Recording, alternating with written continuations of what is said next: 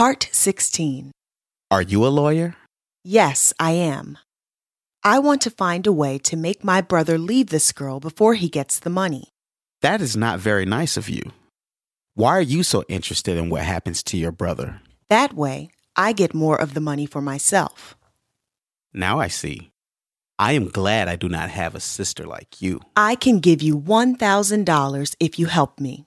What if your brother finds out that I am helping you? You don't have to worry about it. You will still have the money I give you. What if your brother is in love with the girl? It does not matter to me.